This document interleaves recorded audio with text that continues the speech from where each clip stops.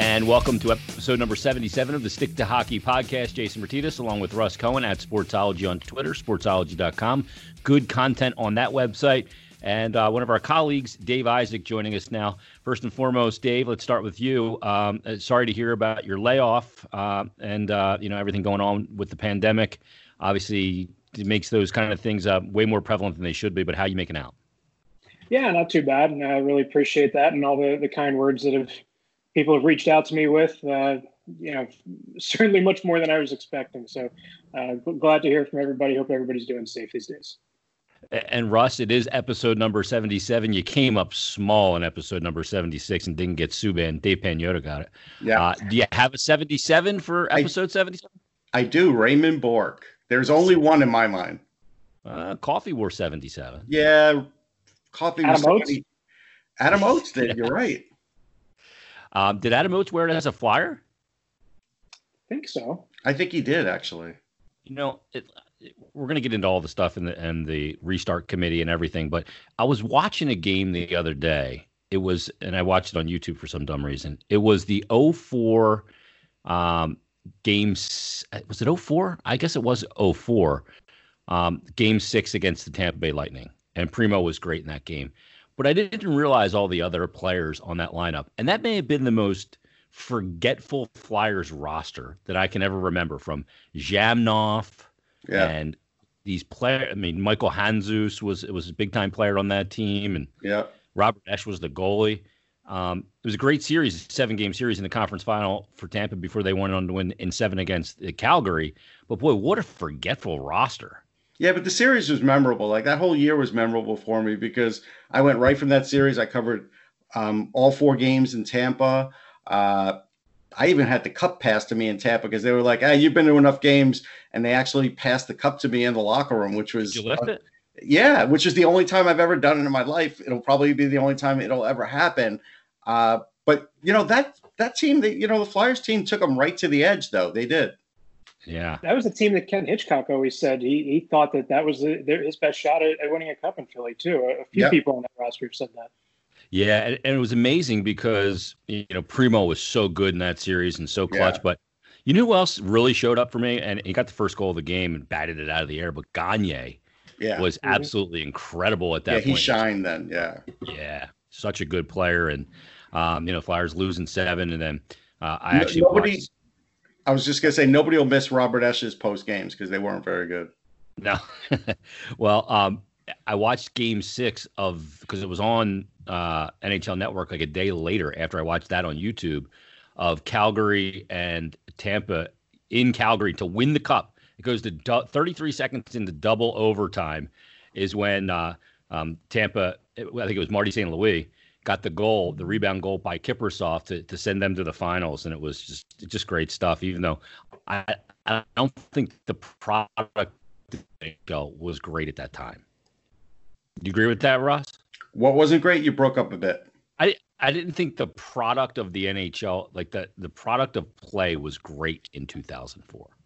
It probably wasn't, and they still were in the really well into the fighting era. Like, that was the last year that there was a fight in the Stanley Cup with Iginla and Lecavalier. But I have to admit, looking back on that really was exciting because you didn't expect to see a fight in the Stanley Cup. Like, you just not didn't. With those two, and not with those two, and Iginla, known for being much tougher than Lecavalier too. So, yeah, it was. That was where the clutch and grab era died, because then you go into the lockout, you come out with all these changed rules. So I think the hockey world would agree with you, Jason, that may not have been the best product because it came out. Yeah, guys lost jobs literally that offseason. The guys who couldn't skate that well, they were just done. Yeah, because the game, it opened up so much, especially in the neutral zone with everything. It was pretty incredible. Yeah. But so much news to get into. And I've said this on past episodes, and I've said this on Flyers Daily as well. I'm really stunned, and I wanted, Dave, get your thought on this, at the amount of transparency that Gary Bettman, the league office, the players, the return to play committee has kind of given its fans through this entire process. I don't hear nearly the same amount of transparency coming from the NFL, which is still a long way from their season, but just had their draft. but also the NBA and Adam Silver, and even Major League Baseball, which was supposed to start a season. The amount of transparency that Gary and the league office have shown has been amazing to me, and I think it's a major, it's a good thing.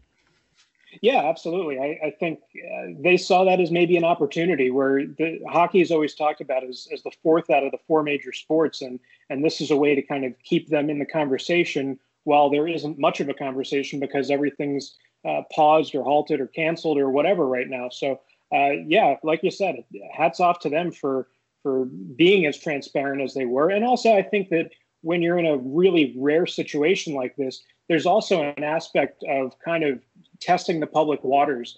The ideas of playing games in North Dakota or in Manchester, New Hampshire, I think part of letting that information get out there is to kind of test and see what the public might think about it, even if it's not something that they seriously considered, which they very well may have. They at least get kind of a free testing ground there by letting that information sneak out and then kind of see what the public thinks about it. Now, obviously, they changed direction on that, and they need NHL buildings, but just because of the infrastructure. I mean, even when the Flyers play preseason games up in Allentown, great arena, but they're not in the NHL scoring system, so everything's kind of done by pen and pencil and paper, and it kind of goes off the wayside pretty quickly. So, yeah, absolutely. The fact that they were transparent with what they've been thinking, I think is great, and kind of, as I think you mentioned, Jason, makes the fans feel like, hey, they actually care about us. Yeah. Russ, real quick, because Dave just mentioned it, like, not leaking information, but getting information out there as a trial balloon. Those are the exact words that Gary Bettman used when talking about a June draft. And the fact that this has not been squashed yet leads some to believe, even though some general managers and league or team executives are kind of kicking and screaming, that if Gary wants a June draft, as early as June 5th is one of the dates that's been rumored, and Elliot Friedman has reported on this, that Gary's going to get a June draft. Is it appearing more likely, in your opinion, that there's going to be a June draft so the league can grab some headlines before it even returns to play, if it returns to play?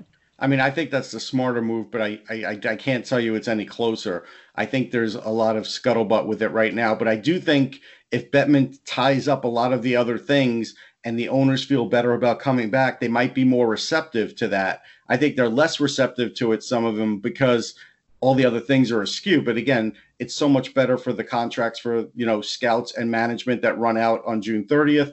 What are you going to sign them for an extra 2 months? Like, teams would have to pay that. They're already losing money. They don't want to do that. You also, the one thing Dave brought up about the NHL arenas, I also heard the sanitation, the way they do the locker rooms, they're all pretty similar now, is a big issue. But getting back to the draft, I think the only fair way you could do it is for the draft purposes, even if you're going to finish the regular season at some point. But if you do the draft, you roll it back to 68 games, you figure out what the winning percentages are, you go from there, you change the weighting of the draft so it's not the same as it's been in previous years, and you go with it. And you have a good TV event, you probably double your audience, and these kids don't get held in limbo. And I'll give you a good example of a sport that's being held in limbo, and that's baseball, right? So baseball next year are killing like 42 minor league teams. So now this year, they can't even come to an agreement on a draft, baseball and the PA, because MLB wants to cut their draft to 5 or 10 rounds.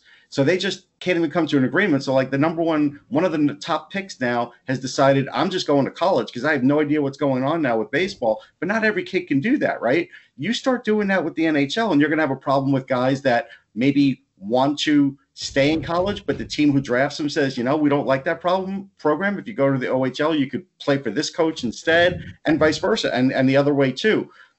By the time you start a draft in October, you can't really change a player's trajectory at that point. And so that whole year, I just feel like this whole year, if you do it after June, the development of a player this year is already compromised because they only went through 3/4 of a season, no playoffs, no tournaments. And now you might be holding them in limbo until the next October. Like, that's not good. So unless you draft a lot of overagers, you're going to see probably some snags in development for some of these players. And a lot of these top picks may just go back then rather than playing in the NHL. If there's a go back to go to, if there's not, then obviously some of them are going to get rushed. Yeah, there's so many things to consider. The conditions on picks, do you defer them? There's so many angles of I don't even want to call it decisions, but I call it complications at this point. One of the things, Russ, that we've talked about a lot here is about a CBA coming out of the stoppage. Yeah. I know you had a conversation and a great article on sportsology.com. Elliot Friedman's reported on this as well. What is the latest on the league and the players? They've done a good job, and I saw this in Friedge's 31 Thoughts. They've done a good job not making this a focal point during the pause. And kind of what we were talking about with Dave before, that just getting out information about a return to play. But the most positive byproduct that could come of this pause would be extended labor peace. Yeah, I mean, it really hadn't come out at all until Friedman said something. And you, maybe one or two shows ago, floated that to me. And I said, that seems too complicated. I doubt it's going to happen. And you were right in a sense, because when I spoke to Kurt Overhart about that system that he had laid out, one big thing that people were kind of getting wrong about it, they thought he just did it now as like a trial balloon. He didn't. He wrote it out in January. He was going to shelve it until the next CBA, but he did put it in front of some of his clients, and some of his clients liked it. And then when he caught wind that they were negotiating, some of his clients went up to him and said, well, you might as well put this out there now because they're talking CBA and you might not get another chance for a while. So he did. So that's when he put it out there because of that. But it was written up in January at his office, and he had been sitting on it. And so I think it's interesting because at the end of our conversation, he did say that the league and the PA were meeting. And because of that, and because apparently some teams don't want compliance buyouts, I guess because they don't have anybody to buy out. They don't have the money. Well, there's a team like the Leafs. There's nobody on their roster that you would get rid of their salary, like if you in a perfect world. So that doesn't help them. At least with Overhart's idea, if you want to spend more, you can. And the idea would be it would be over the life of the contract. It would be a luxury tax. It's different than a franchise tag because you're not locking a guy into it. The guy still has to agree to a contract. He doesn't have to do it. And it's also for a marketing purposes too. Kurt thought that there's a good idea like, hey, we still don't market the way we should compared to like the NBA and the NFL. And that's true. Like nobody can deny that. They market better than they ever did, but it's still not close to those leagues. And if you do identify some of those players that way, it is possible people will start thinking differently about them like they do about the NBA. Like, hey, and if that gets mentioned on games and such, like, hey, Austin Matthews is, this exceptional player. Supermax. Right. Yeah. Whatever. If you call him something, people believe it. And exactly. It does add a little something. And to a team, it makes sense, like the Leafs, as an example. You wouldn't necessarily do it to your highest contract. You wouldn't do it to Tavares, I don't think, because he's the older player. I think you would do it with Matthews, and you would just tear up his current contract and give him one now that runs him for more years and do it that way instead, because he's really the future. It's not John Tavares. So I think there's a chance for this. Of course, Overhart knows that Bettman's going to push back at it. But if there's enough owners that don't want a compliance buyout, they may be willing to do some variation of this. And while they're meeting, they could sort of hammer it out if they want. Yeah, Dave, it's interesting because, the compliance buyout seems much less murky to me and easier to institute because they've had it before. But that being said, if they were to, first of all, are you for a compliance buyout? And if they are, who's a candidate for the Flyers that could be a guy that would be a compliance buyout? Is the likely candidate JVR? I don't know. I haven't put that much thought into what it would look like if it applied to the Flyers because I don't really think it has much of a chance of happening. Like you said, with the past month and change and however long this is going to go, even if they come back as early as July, there's a lot of money lost there. And owners aren't going to be willing to put up much more just to get a contract off the books because the salary cap might look different than they expected. I think the course of action that they've been talking about in terms of keeping the cap flat and at least not letting it nosedive, that's probably good news for all involved, but it's also contingent on them coming back and probably playing some of the regular season games, but definitely getting that playoff revenue, which is the biggest piece of the pie in terms of what's left. There's definitely going to have to be some creativity. None of this is ideal, just like plans for the draft and when do you hold it and all that kind of stuff. All of this is pretty murky in my eyes, but the fact that the NHL and the PA have created such good vibes here, trying to get past this pandemic where they're both on the same side of the situation. I think there's certainly an opportunity for either a new CBA or an extension of the current one. I will say this.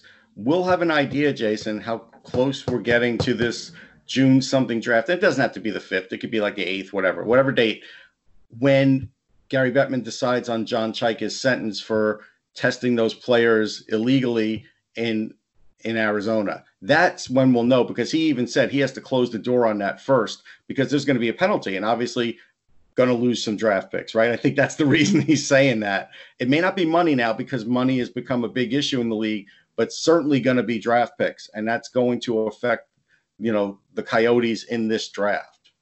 Well, they've got a decided advantage because they skirt the rule Right. in this draft, especially. Right. Maybe Chayka is like Nostradamus and knew that this was the time to maybe bring guys in for workouts and go around the system a bit. Well, one of the things I think that shouldn't change the penalty, though. No, one of the things I think he should do, though, is like anything else, I think he should have to share with the rest of the class. I think he should have to put that info out for everybody to be able to consume now, for sure. Can we validate that the info he's putting out is accurate, though? Well, let them. Now he's got an agenda. Yeah, true, but maybe we can get Megan Chayka to on the podcast to discuss that. There you go. The another thing that really stuck out is the player, the NHLPA return to play committee. They put out a statement the other day and, kind of led some credence to some timeline things. And one of the things that I found very interesting, and they put out a memo to staff and to players in regards to players returning to facilities, because there could be some informal skates starting in about 2 weeks' time, May 15th, towards the end of the month. Then they want to get a training camp going sometime in early June, return to play July with the remaining 189 regular season games, and then into the playoffs, 4 rounds of best of 7. The league, and I found it really interesting because, we're talking about Gary being transparent, but Gary said, quote, "We have a great deal of flexibility in terms of when we can start. There's no magic for next season of starting in October as we traditionally do. If we have to start in November or December, that's something that will be under consideration." And he's talking about prudent and careful judgments. Is that more about the ability to get back on the ice with fans that they're willing to go to December? Or is that because, teams that get into the playoffs and go deep into the playoffs are going to need a rest? To me, I think it's more about fans and the ability to capture gate revenue. Yeah, that's certainly part of it. But I also think that if whatever is going to happen in the short term, whether it be regular season games, however they close out the 1920 season, they have a big opportunity now because the NBC contract is still ongoing and now there's no Olympics. So that's, I think, one of the biggest things to him is seeing this big, wide open window in July in terms of TV schedules and saying, here's where we strike. Because, the NBA has always kind of been the big brother in terms of the winter sports. And now is the NHL's opportunity. That's why they're trying to, I think, get out in front of this and be a little bit more transparent, get more of the headlines, and maybe they have an opportunity to get some better TV ratings and all this as well. Yeah.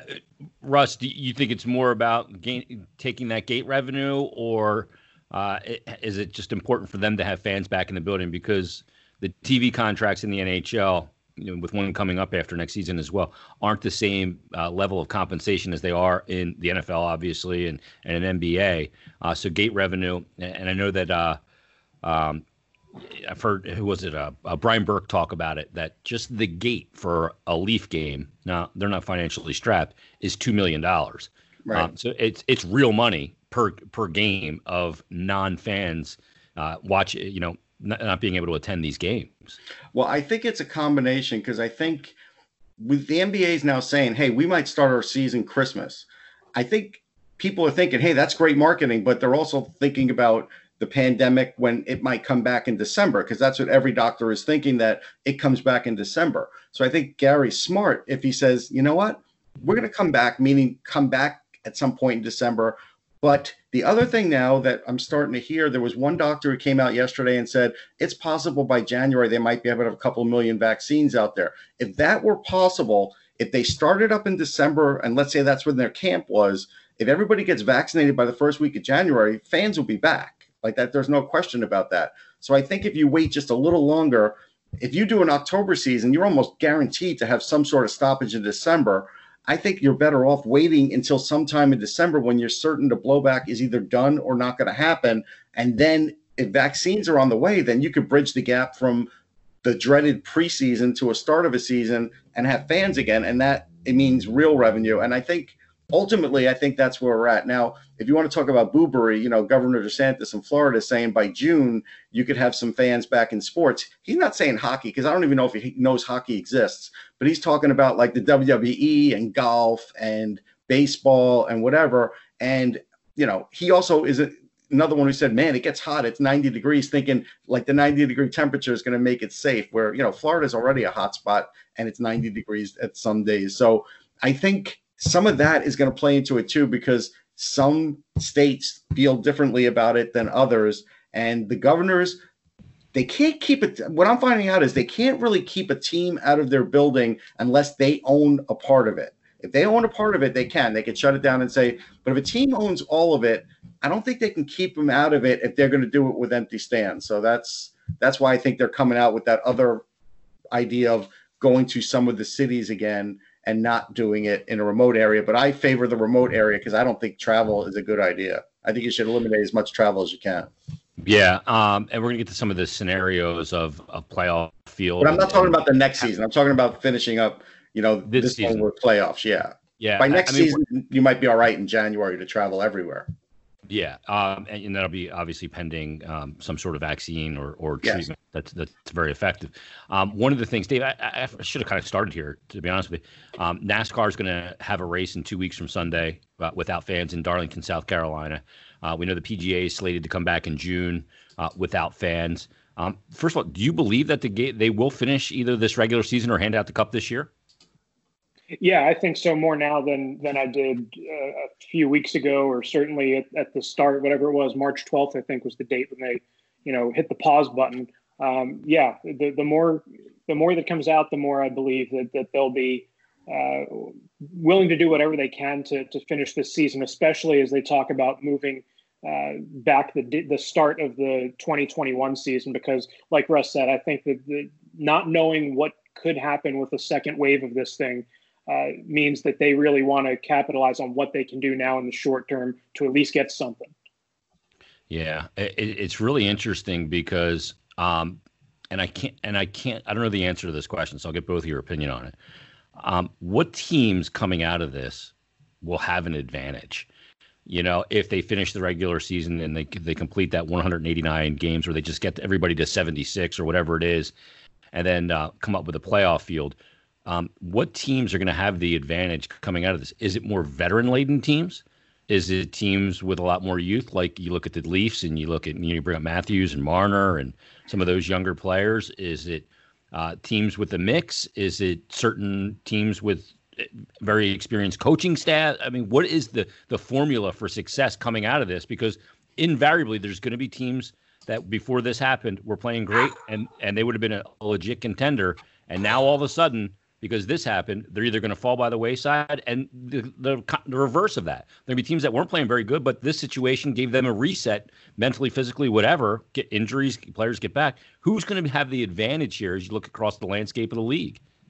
I think it's the teams that were banged up the most. Colorado had a ton of injuries at the pause. Mm-hmm. St. Louis was without Vladimir Tarasenko, but he was close to coming back. I mean, that would be a huge addition if the Blues are able to start up with Tarasenko. I think it's take a look at the injured reserve list on March 12th and what it would look like in July.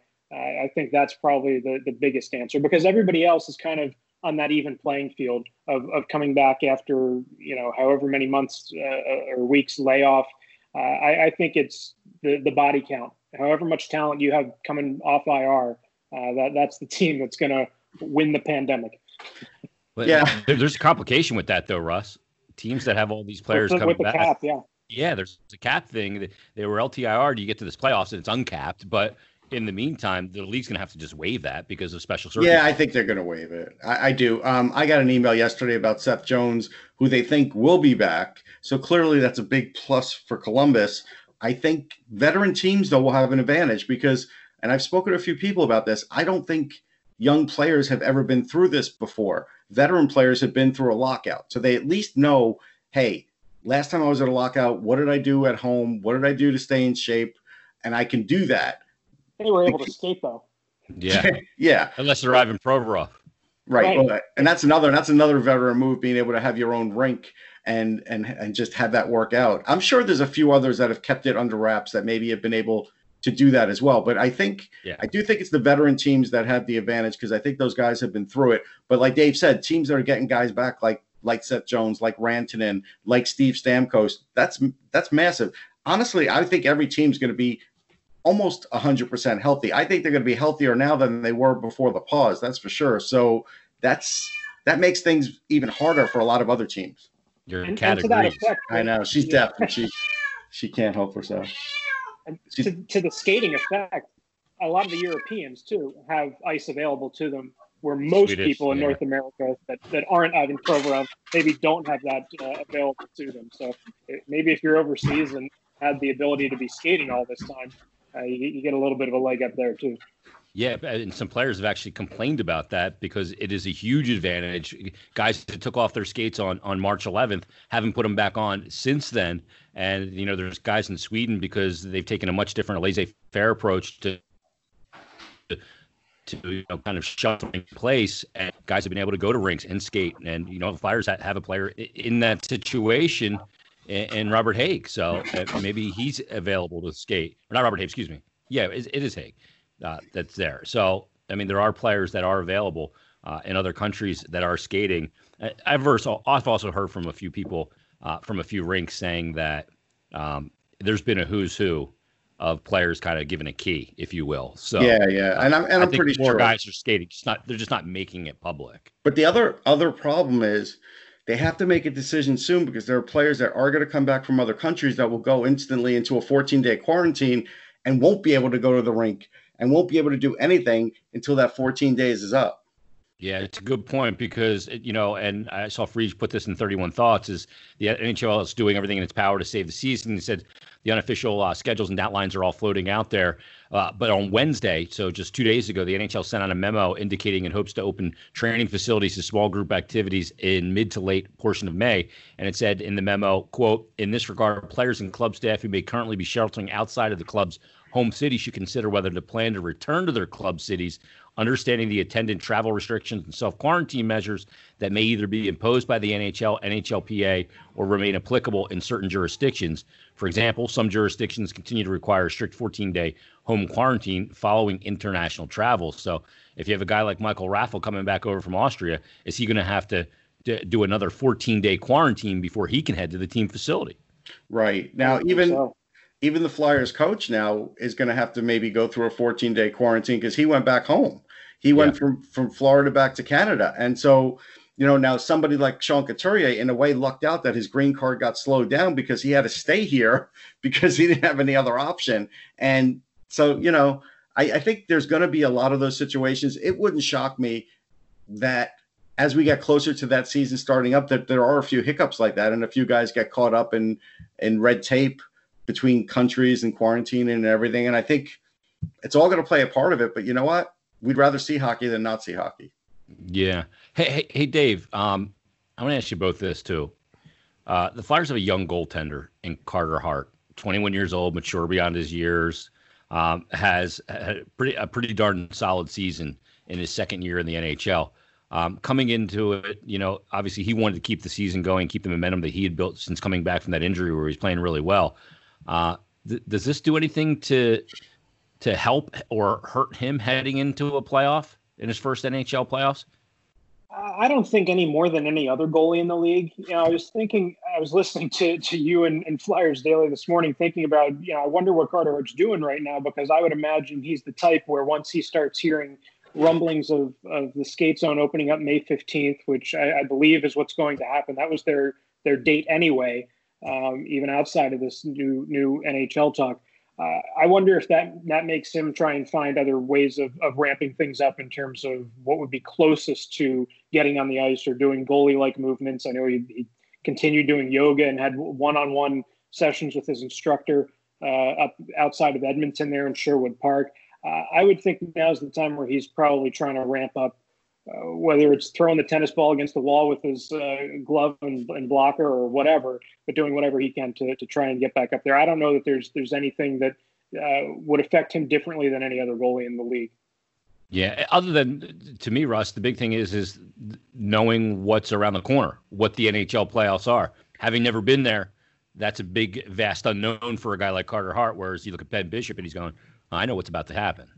Yeah, I would normally agree with you, and I was thinking that before there was a pause in the season, but I think part of the reason that causes that are fans, the home fans and also the road fans. He's not going to have to deal with any of that. So I think it's going to be easier for him in these playoffs because I think it'll be easier to kind of shut all that out because there's not going to be any screaming. There's not going to be any emotion at the beginning. There's not going to be anything during warmups. That's when usually a guy will get nervous, get the butterflies and all that. I don't think he's going to get the butterflies now because there's nobody to cause the butterflies. Yeah, these guys haven't played in front of no fans, though, since, Squirt. They played at the Quebec Pee Wee tournament in front of more people than will be in these rinks. Yeah. One of the things that Ron Hextall always brought up with Carter Hart, though, was this guy's had the weight of Canada on his shoulders before playing in the World Juniors, and he did it 2 years in a row. So that's what leads me to believe, he's probably not too worried about the first round of the playoffs. Yeah, that's the thing, too. And having talked to him on Flyers Daily and corresponded with him a bit throughout the pause via text, able to do as religiously during the season. For example, on an off day during the season, in a light week where he's only got 2 games in 7 days, he may do some of the mental training that he's kind of developed with John Stevenson, who's his performance coach and sports psychologist. But in the off season, as he's starting to ramp, he'll do a lot more of the concentration grids and those kind of things. And he's definitely starting to ramp that stuff up and hasn't completely gone flatline for a period of time. I've got a bigger question. Bigger question is, as I, keep wearing my Oscar Strong bracelet, we heard that, he's doing really well and he could soon go to the ice. Is it going to be possible that at some point we'll see him return in the playoffs for the Flyers, where before we thought there was zero chance? Is there any chance at all? I can't imagine. So he's still got treatments left. For how long? I mean, he's at the end. He's near the end of it, but how quickly can you go from, I believe it's still chemotherapy treatments, to coming back in? I mean, especially with a bone cancer, it was one thing when Brian Boyle was a completely different form, and he was able to play much closer to his treatments. I don't think he'll still have a few months though. He'll have like over a couple months. I'm just curious. That's all. I just throw it out there. Yeah, I mean, I think the other thing with it too, and I agree with Dave, is just that you don't want to put your body right after that into a position of stress. Number one, not only that, but obviously during that time, it's really hard for him to work out, maintain, muscle strength and all those. He's got a lot of work to do to build that stuff back up to even think about going back onto an NHL sheet of ice. But yeah, he is approaching his final treatments. I know that Jim McCrossan and Brent Flair spoke about it the other day, saying that things have gone very well and they're hoping he can get back on the ice, first live a normal life and then get back to being a hockey player, because he's coming into a year or two where he's going to be a restricted free agent. How the team handles that's going to be really interesting. Oh, yeah. Both him and Nolan Patrick. Well, that's the other thing. Have we heard anything about Nolan Patrick at all? The same story that he's not cleared, but they haven't even had to get hands on him at this point.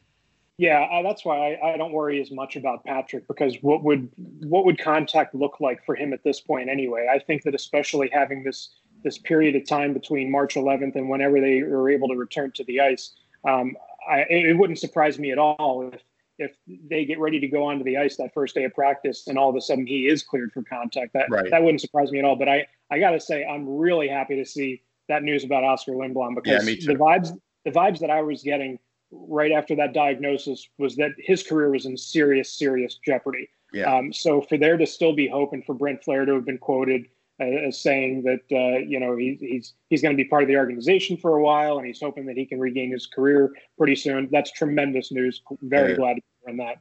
Yeah, absolutely. He's such a good young man, and let's go to that too, because the same scout that kind of found him, if you will, and the Flyers selected him in the 5th round way back when, is also responsible for a new signing for the Flyers. Now the 4th since the pause.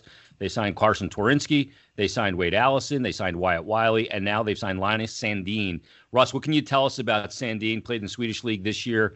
I think he had about 36 points or more than that. Maybe not like much more. Points. Yeah, 17 and 24 or something like that. I mean, he's a pretty good player. He's certainly not his brother. He Rasmus, who plays for the Leafs, he's not that, but he has good hands. Doesn't have the quickest feet, so skating is a little bit of an issue. But he does seem to be able to get to where he wants to go. He's certainly a bottom six guy, but I kind of question if he's really a fourth line guy. So I kind of think he's like a third line or bust. And then there's a question whether he'll play center or wing. Most people are thinking wing now. I think that's probably the easiest way for him to break in. He's good defensively. He's smart. So I think there is a chance for him, but I don't think he's a slam dunk. There's a good video out there. If people want to see just to get an idea. There's a video of him against his brother actually in a rink. And you can see his brother does get the edge most of the times, but his brother is a really good defenseman. But there's a good brain there with Sandin, and I do think there's a chance that they might be able to plug him in. So is he Tyler Pitlick? No, I don't think so. And just because Pitlick already knows the job, right? He knows what to do. He knows what – it's a little harder when you're having a guy transition to North America and then asking if he could get in the starting lineup. But I think there's a chance. I do.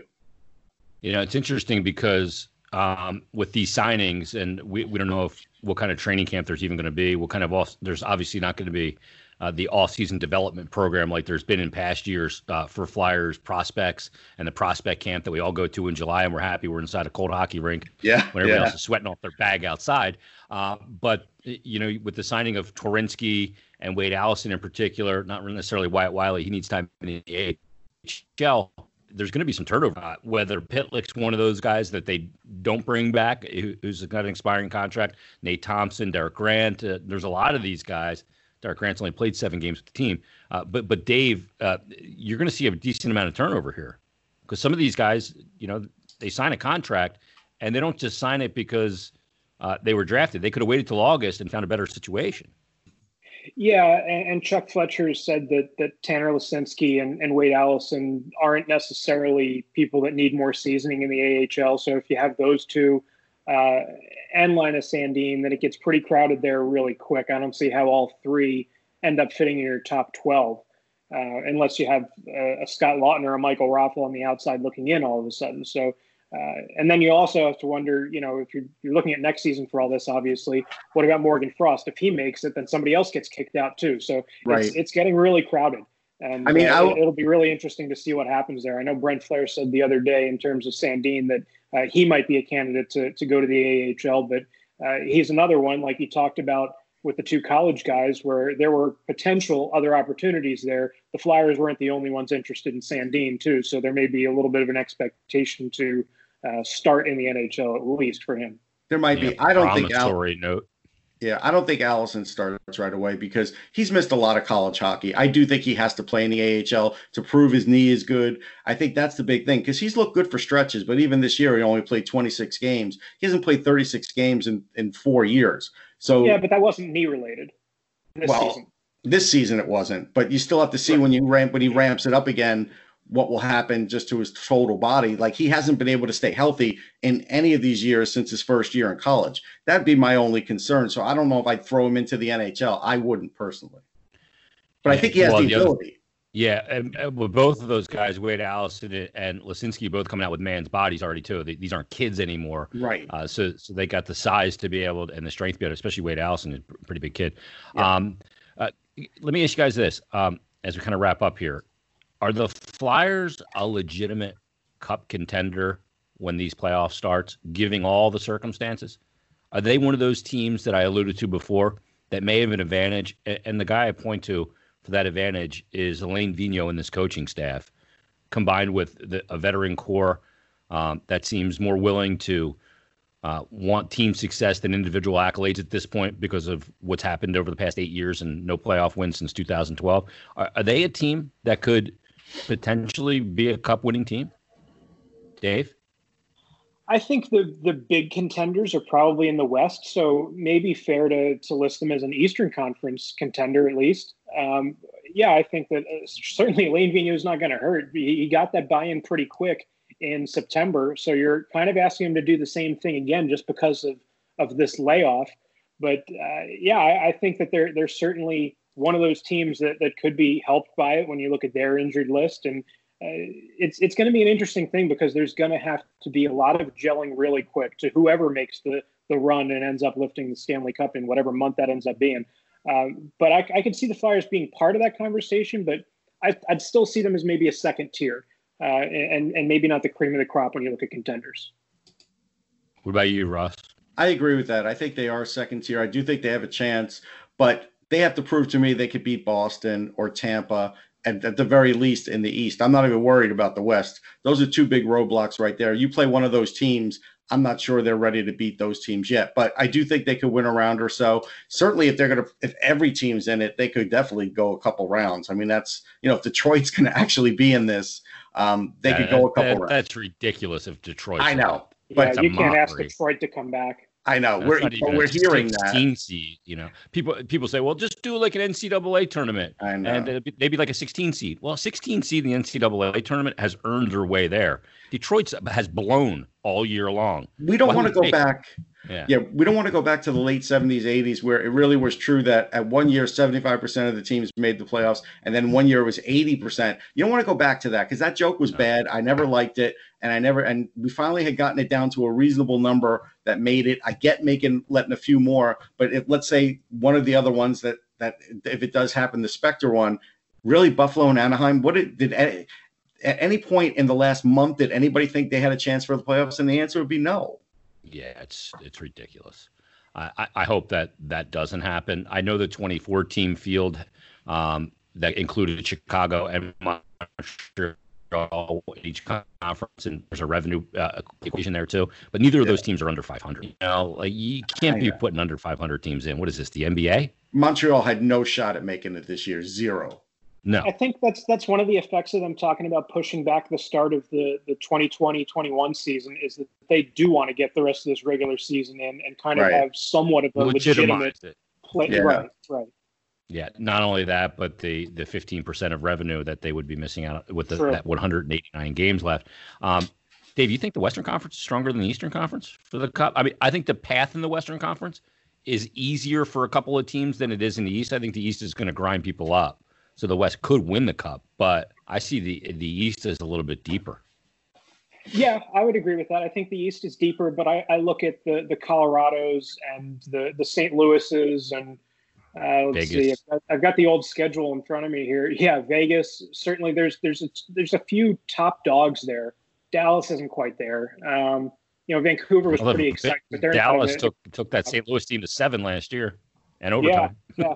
But there are some really big dogs there. That's why Seguin was a lot better last year than he's been this year. Yeah. It'll be interesting to see how it plays out because I think we all three agree that it's going to play out at some point. We have no idea when, and we have no idea exactly what the scenario will be. But I am all for a triple header starting at noon every day, back-to-back games, and just sitting down here in my home studio and watching hockey nonstop. But Jay, I want to tell you, I got this just for you. This is a laptop skin. I thought of you when I shopped for this. Shut your 5-hole. That's a laptop skin. I need that as a shirt. No, it's a laptop skin. See, that's the one good thing about being short. Your 5-hole is not nearly as big as a tall guy. I know. But yet I can find a way to give up a goal in the 5-hole as well as anyone. Oh my goodness. Dave, any beer league hockey in your future now that you're off the beat for a period of time? Free agent, man. Let's do it. Yeah. You have any interested parties? What rink are you near? What barn would you play out of?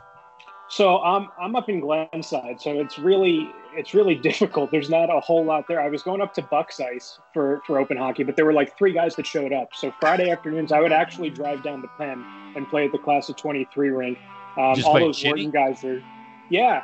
There's usually I played Chinny there once. A ton of people there. There's a lot of people there.